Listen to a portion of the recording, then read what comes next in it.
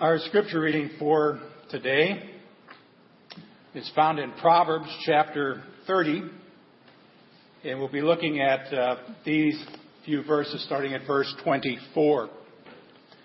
4 things on earth are small, yet they are extremely wise. Ants are creatures of little strength, yet they store up their food in the summer. Hyraxes are creatures of little power, yet they make their home in the crags. Locusts have no king, yet they advance together in ranks. A lizard can be caught with the hand, yet it is found in kings' palaces. So far, the reading of God's Word. You may wonder what this is all about. 4 animals. Maybe I was going to call this God Bugs Us, but they're not all bugs. But maybe He's going to bug us a little bit today with an ant. I'm going to start a new series, one that I've been looking forward to for a fairly long time.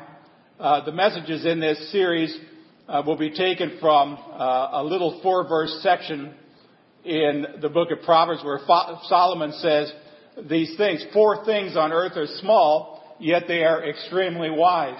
Now, when I read scripture and I read stuff like that, the question I almost always ask is that old Lutheran question. What does this mean? I mean, what does God have to teach us today?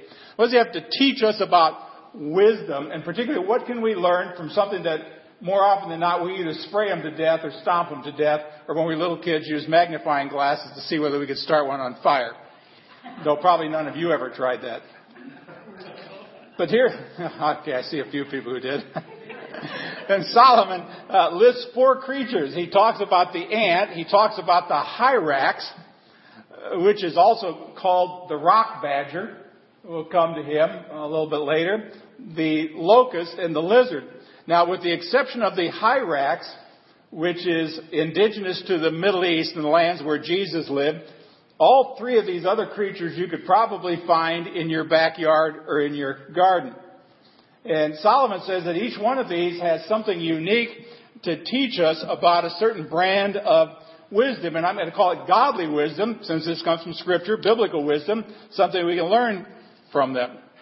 So in these next 4 weeks, we're going to explore this unique brand of godly biblical wisdom that comes from 4 very small little animals, and see if we can take some steps to live our lives with a little bit more wisdom. Today we're going to look at verse 25, where it says, ants are creatures of little strength, yet they store up their food in the summer. Now, contrary to what you like to do with ants, for the most part, ants are pretty fascinating creatures. You know, more often than not, we see them as a nuisance. You never hear anybody go, oh boy, we got ants in the house, find me. You don't hardly ever hear that. We usually just snuff them out without a second thought. Now, I'm not recommending to any of you that you let ants grow wild in your house. But the next time you see one, why not stop for a moment and just think for a moment how brilliant this little animal really is. For example, ants carry 50 times their body weight in their jaws.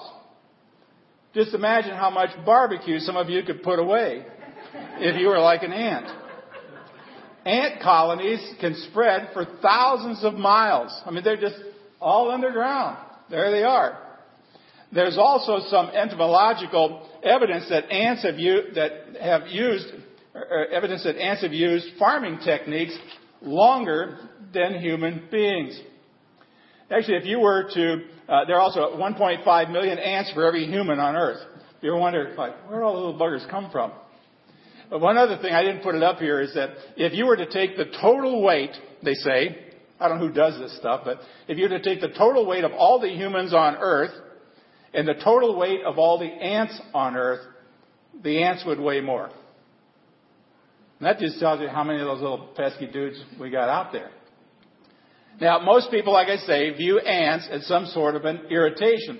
Solomon sees them as a source of wisdom. And what he does tell us about the ant, well, it's this. He said, ants are creatures of little strength, yet they store up their food in the summer. Now, by the way, if you've ever read through the book of Proverbs, this is not the very first time that Solomon referenced ants. He actually gave him another shout out in Proverbs chapter 6 when he said, "Go to the ant, you sluggard. Consider its ways and be wise. It has no commander, no overseer or ruler, yet it stores its provisions in summer and gathers its food at harvest." Also, good advice. Now, Solomon, what he's saying is that the ant is the master of preparation. It knows how to get ready. But knowing how to get ready is really not the wisdom part. Now, we know, for example, that Jesus is going to come back someday. Knowing that he's going to come back is not all there is to it. Not everybody actually knows how to get ready.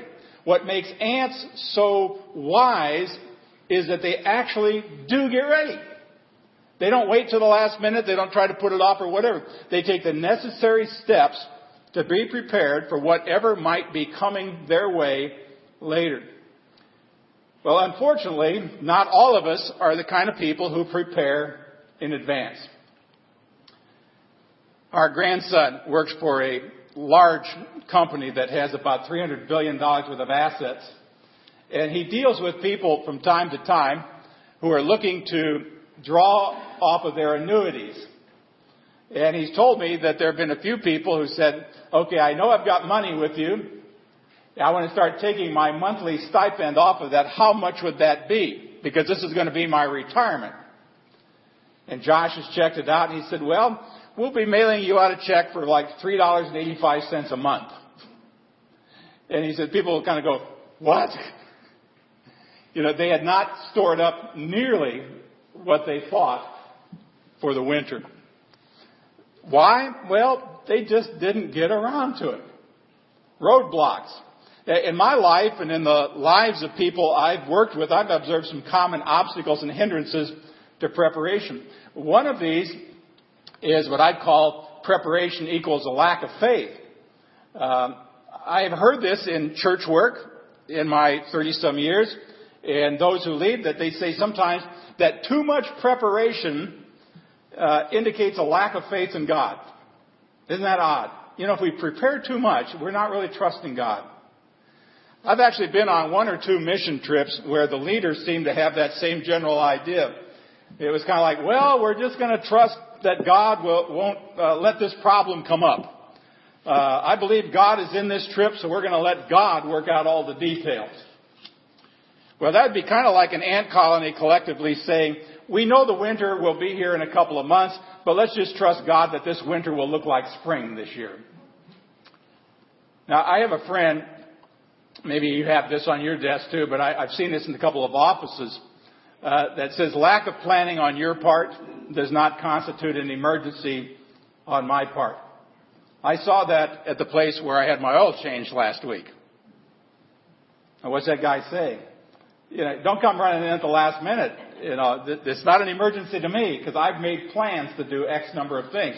Now, I believe God would say the same thing to you and me. His involvement in our lives. And let's understand, God is involved in everything that we do or say.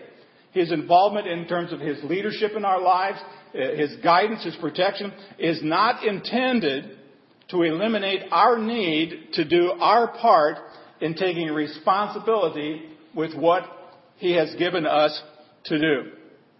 Can you imagine if in the search for a pastor for this church, we would just say, let's just wait until God sends one here. Sooner or later, if we wait long enough, some pastor is going to pull up on a Sunday morning and say, hey, you want a new pastor? Now, you would say, that's crazy. That's crazy. Well, there's a second roadblock. And it's this. It's always playing catch up. There are some people who are always in a crisis mode. There are some churches that are always in a crisis mode. Schools are always in a crisis mode. They're struggling to fill in the gaps left over from yesterday. And it's all but impossible to prepare for tomorrow. A book I read not long ago by John Maxwell is called Today Matters. He talks about the difference between repairing your day and preparing your day. Let me give you a few examples from his book. He said, when you're repairing, you're focused on cleaning up yesterday's mess. When you're preparing, you're focused on getting ready for tomorrow's blessings. When you're repairing, you're always paying yesterday's bills. When you're preparing, you're financing tomorrow's dreams. When you're repairing, you're struggling to stay afloat. When you're preparing, you're getting set to sail. A big difference between always being behind and instead being out there in front and looking for what it is God has in store. Now, I know people, you know people like this who say, yeah, okay, Pastor, I get it. I should be preparing, not repairing. But I'm in over my head right now. I'm late on every project. I'm behind on every bill. I see nothing but long-term repairing in my future. How do I make a transition from being fully prepared, a transition to being fully prepared in everything? Well, as far as I know, the only way to get out of this state of always repairing to the state of always preparing is to start preparing now as much as you can, even while you're scrambling. Now, I know people who spent their entire lives, or most of their entire lives, in financial turmoil. Always repairing. Always paying for yesterday. Never able to get ahead. But when they finally, like the prodigal son, come to their senses and they decide to create some stability, they begin to do two things consistently. Now, I'm going to get to that in a moment. I'm going to take you back to about 25 years ago. I had a couple come in, young couple, middle to late 30s. And they came in and were basically wanted to apologize to me because they didn't think that they were contributing as much financially to the church as they should. And the reason was because they just didn't seem to have any money left over. I mean, they were giving what I sometimes refer to as the Lutheran tithe, $10 a week. You know, they got the 10 part right. They just haven't got the percentage right. Although $10 a week could be a tithe if you only made $100 a week, I guess. But I said, let's do something. And both of them were well employed. And so we wrote down how much he made and how much she made and added it together. It was a significant amount of money. We began to talk about what they spent that money on. I mean, they owned a brand new house that they were paying a sizable mortgage on. They also had a vacation home up in Wisconsin. They had a boat and a pontoon boat up at the lake in Wisconsin. They had trailers. They each had a couple of very nice cars. And, you know, it just went on. And you look down at the bottom, and I finally said, I can't even believe that you guys can come up with $10 a week.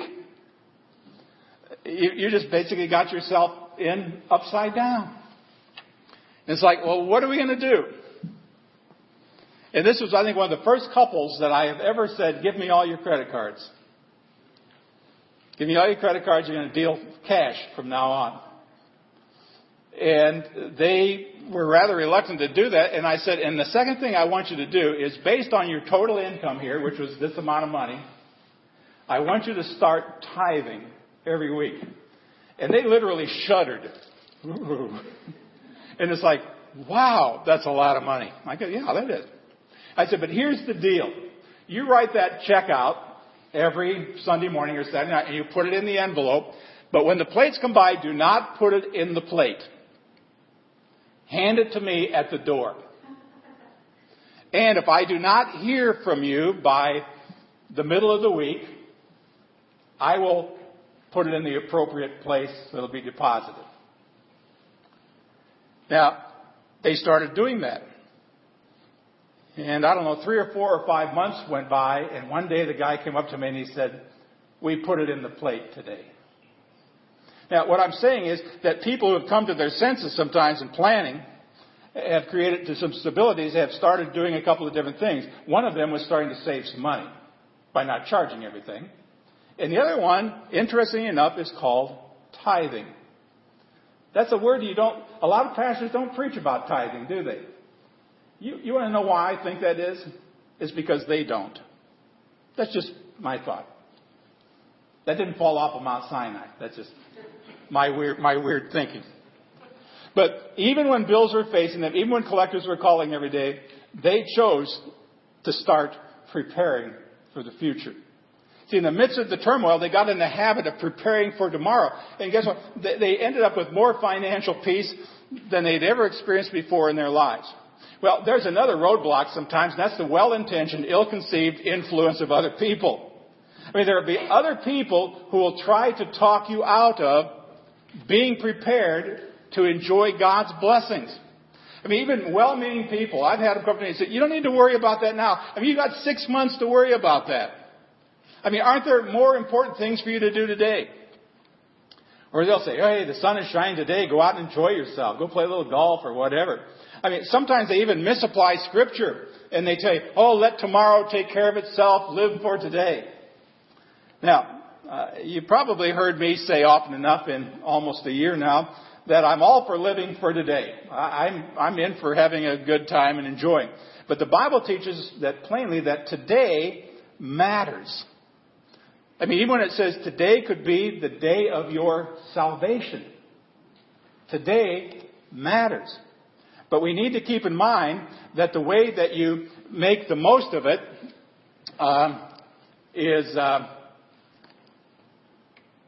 is by preparing. And the way you live the day to its fullest is to invest at least part of each day in preparing yourself for tomorrow. So with that being said, how are we going to be doing that? What are we preparing for? Well, we're preparing for the winter. And we need to prepare for some challenges in life. We prepare for the winter. These are life's challenges. We need to prepare for the harvest. We need to prepare for God's blessings. Now, the ant prepares all summer long for winter months. He knows that there will always be lean times ahead. Now, when lean times come, guess what? He's prepared. I find this sometimes that Christians have a hard time accepting that because they somehow think that as a Christian, life is going to be kind of a perpetual picnic, that some of this stuff will never, ever happen to them. Have you ever visited anybody in a hospital who just seemed totally dumbfounded that they had the heart attack or they had a stroke or that this happened to them? I just like, what happened? I just never expected this. Or like a loved one dies and they're totally blown out of the water. They don't even begin to know how to handle that situation. Why? Because they've not prepared themselves in advance for those winter times. Winter comes, death in the family, illness, loss of jobs, and sometimes it knocks them completely off their feet. But friends, it's a matter of life, whether you're a Christian or not, that there will always be a certain amount of winters to endure. I mean, your kids may be healthy in every way, but guess what? They get sick. Your job, which may seem very secure now, could get shaky pretty easily. There are unexpected increases in expenses and unexpected decreases in income, conflicts you didn't create, storms that seemingly showed up out of nowhere. That's true in your family. It's true in your finances, with your friendships, in your business, your health, in your church, in your spiritual life. Now, I'm not trying to be a doom and gloom sort of guy here. When I say winter is coming, maybe I'm more of a meteorologist. I'm just telling you what the ant already knows. The wisdom that God put in a book so we would see it someday. There's a season ahead of your life where, believe it or not, it may be 103 degrees a day, but it's going to be cold at some point over the winter. It's going to come. It doesn't get northern Minnesota cold, but it's going to be cold. You're going to say, oh my gosh, I didn't believe it ever got cold in Texas. But there's a season where everything gets cold and everything is not going to be green for a while, and you need to know how to handle this. Now, handle what? Well, financially. I mean, obviously, what do? You prepare ahead. Relationships. Even the best families, the best marriages go through conflict. And one of the best ways to prepare for that is to make sure you maximize the good times. Create roots and relationships centered around God and His Word. I mean, spiritually, we all need to prepare ourselves spiritually. There are going to be times when you don't really, you really don't feel God's presence in your life. There are going to be times when God seems absolutely silent in your life. Times when answers don't seem to be coming regularly. Times when God allows certain things to happen that you just plain simple don't understand. Now, I'd say it's not a question of if that stuff will happen. It's when it will happen.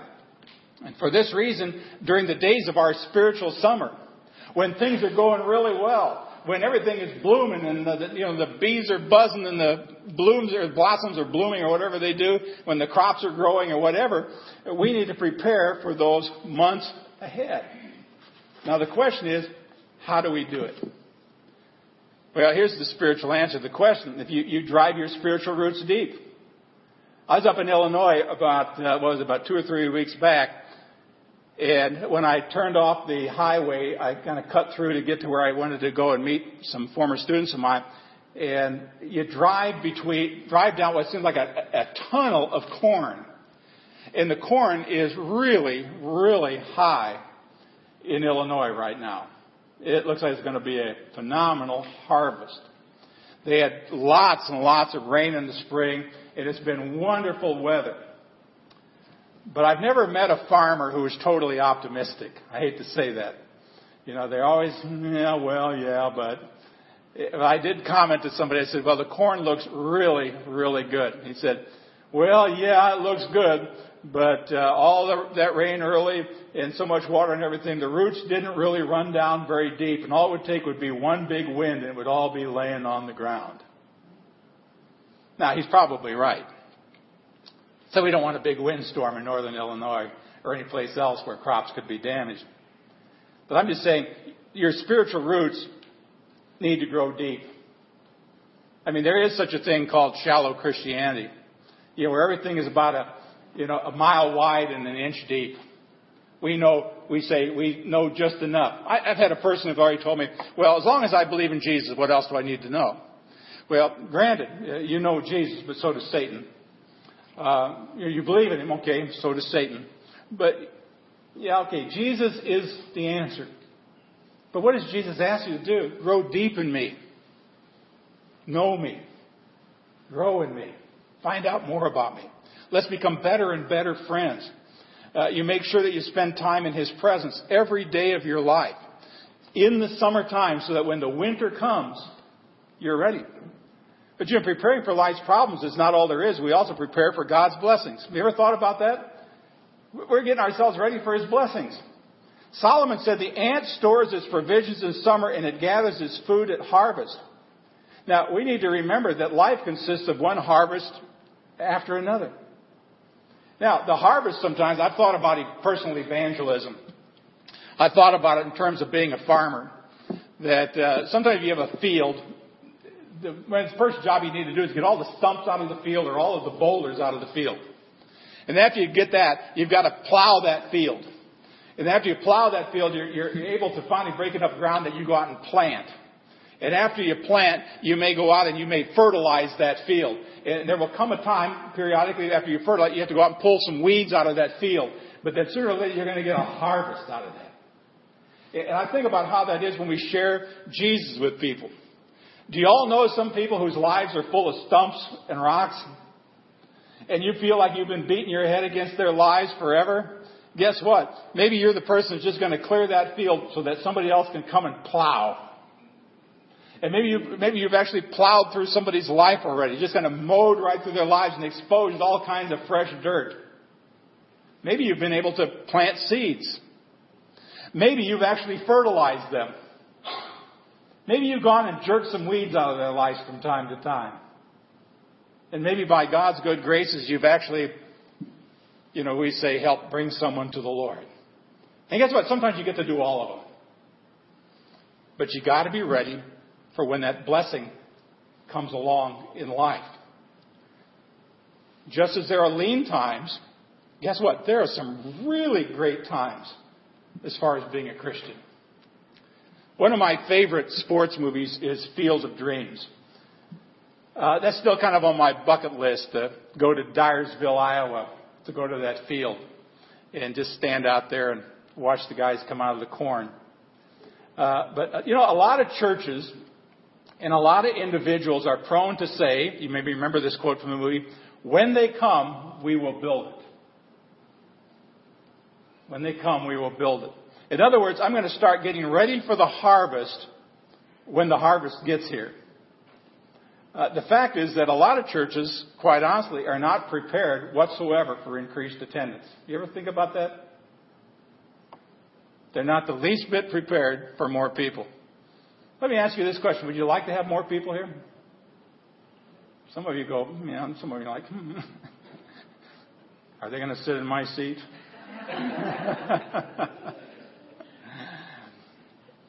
They're just not prepared. They would have no idea what to do if suddenly a whole bunch of new people suddenly showed up.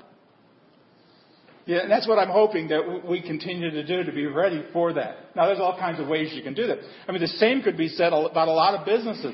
They'd love to have a lot of business, but they'd be totally unprepared if suddenly all these customers showed up. Now, the one nice thing about this place, before I kind of get off this, you've got wonderful facilities. You can take a whole lot more people. But maybe you need to think about what you're going to do with them when they actually get here. And that's why you plan ahead and you say, wow, what if we had 25 kids on a Sunday morning? Are we ready to do something with Sunday school rather than inflict all 25 of them upon some unsuspecting grandma? And by the way, it won't be my wife. She'd help you. Maybe. She would. We think the harvest of abundance is just something you receive when it's something something you respond to when it happens. But you have to prepare for the harvest just like you prepare for the winter season. I mean, how many of you have ever heard somebody say, boy, if I suddenly won $1 million, and they tell you what to do? When I walked into the gas station this morning in North Richland Hills, it had a sign on the door that said, get your ticket now. The next thing is $168 million. I don't know what you call it. And lo and behold, you go in and you're buying 2 cups of coffee, and you have to stand behind somebody who's forking over about $40 on lottery tickets that I have no idea what they are. Scratch this, sniff this, tear this, poke this. I wouldn't know what to do with one if somebody handed it to me. But, the guy ahead, he said, well, I sure hope I win this. He said, man, the things I'd do if I had this money. And I felt like what I really should have said, I said, oh, by the way, this afternoon, I got a sermon on being prepared for the winter. But you heard that. If I suddenly had $1 million, boy, I'd start supporting this charity. I'd support this charity. Now, I know their intentions are good, but I'd be inclined to say that if you're not really very generous with your money today, chances are you won't be very generous if you win the lottery. In fact, speaking of the lottery, it's also interesting that the majority of winners, guess what? End up broke within a matter of years. Now, why is it? It's because they were not prepared for this sudden influx of money. It came in, they had no plan, they had no priorities, they had no idea what to do. Now, that's not limited to lottery winners. A very successful businessman one time said, watch out for the windfall. If you're not prepared, it can put you out of business. Now, what I'm saying is that God wants to bless you and me. God desires to bless this church, and He will. He will. There's no doubt about it. So what do? We prepare ourselves and position ourselves for the outpouring of God's blessings right now. I mean, just think about it. What if God doubled your income tomorrow? Would you be ready to handle the increase? Would you already know how much you need to invest or how much you need to save or how much to give? Or you would just say, wow, look at all this money. I can't wait till I get to Walmart. Or maybe you're a little more uppity and you go to Target. I don't know. Or if God suddenly gave you the job of your dreams, are you ready for it? Have you prepared for the blessing that God wants to put into your life by sowing it today at your current job or your current seeds of dedication, effort, commitment, all that kind of stuff? Now, I've run into a lot of people too who say, when I get the job of my dreams, then I'll finally give it 100%. Well, that's the kind of I'll get ready for the harvest after it comes in mentality. It rarely works. Before we can reap the harvest, we need to prepare for the harvest. God wants to bless us. I can't say that enough. He wants to bless you. He wants to bless me. He wants to bless Nancy and I as a family. He wants to bless your family. He wants to bless your children. He wants to bless this church. But kind of interestingly, God is going to bless you as soon as He can. Now think about that. He's going to bless you as soon as He can. Now by this I mean He'll bless you when you get ready. when you prepare yourself and position yourself for God's blessings. Now, you can build on that spiritual principle. In order to get down on the big things, guess what? You need to learn how to deal with the little things. You may remember this passage. Well done, good and faithful servant. You have been faithful with a few things. Now I will put you in charge of many things. Isn't that interesting? I mean, what's he talking about? He's talking about preparing your heart. He's talking about preparing your soul. He's preparing your life for the blessings that God wants to send your way. So what I'm saying, friends, is just based on these few words, this ant in Proverbs, you can't get ready for winter in the middle of January. Neither can you prepare for the abundance of harvest that God wants to pour out in your life when the harvest has already arrived and the fruit is falling off the tree. You need to look through the corners of your life every day and consider what you need to do to prepare yourself both for the winter times and for the harvest times. Now here's what I'm encouraging you to do. Think winter all summer and think harvest all year long. I mean, think winter all summer in every area of your life. God would suggest that we think about how we can prepare today for the days that might be less than abundant for one reason or another. Whether that applies to your finances, your health, or relationships, or most importantly, your spiritual life. But then, in addition to thinking winter all summer, think harvest all year long. You know, when the harvest comes, if you're prepared, it'd be interesting what happens. I went to visit Reggie this last week in the hospital. That was my purpose for going there. As I left and I walked to the elevator and I pushed the button to go down, I was standing there minding my own business when I heard, and I turned around and this lady was snuffling. And I said, "Are you okay?" And she said, "No, not really." And I said, "Is there anything I can do to help?" And she didn't know. And I said, "I know one thing I can do. I can pray for you." And so we stood there in that hallway and I prayed for her. Now, I'm not telling you that she wasn't already a believer. I'm not telling you that I led her to Christ.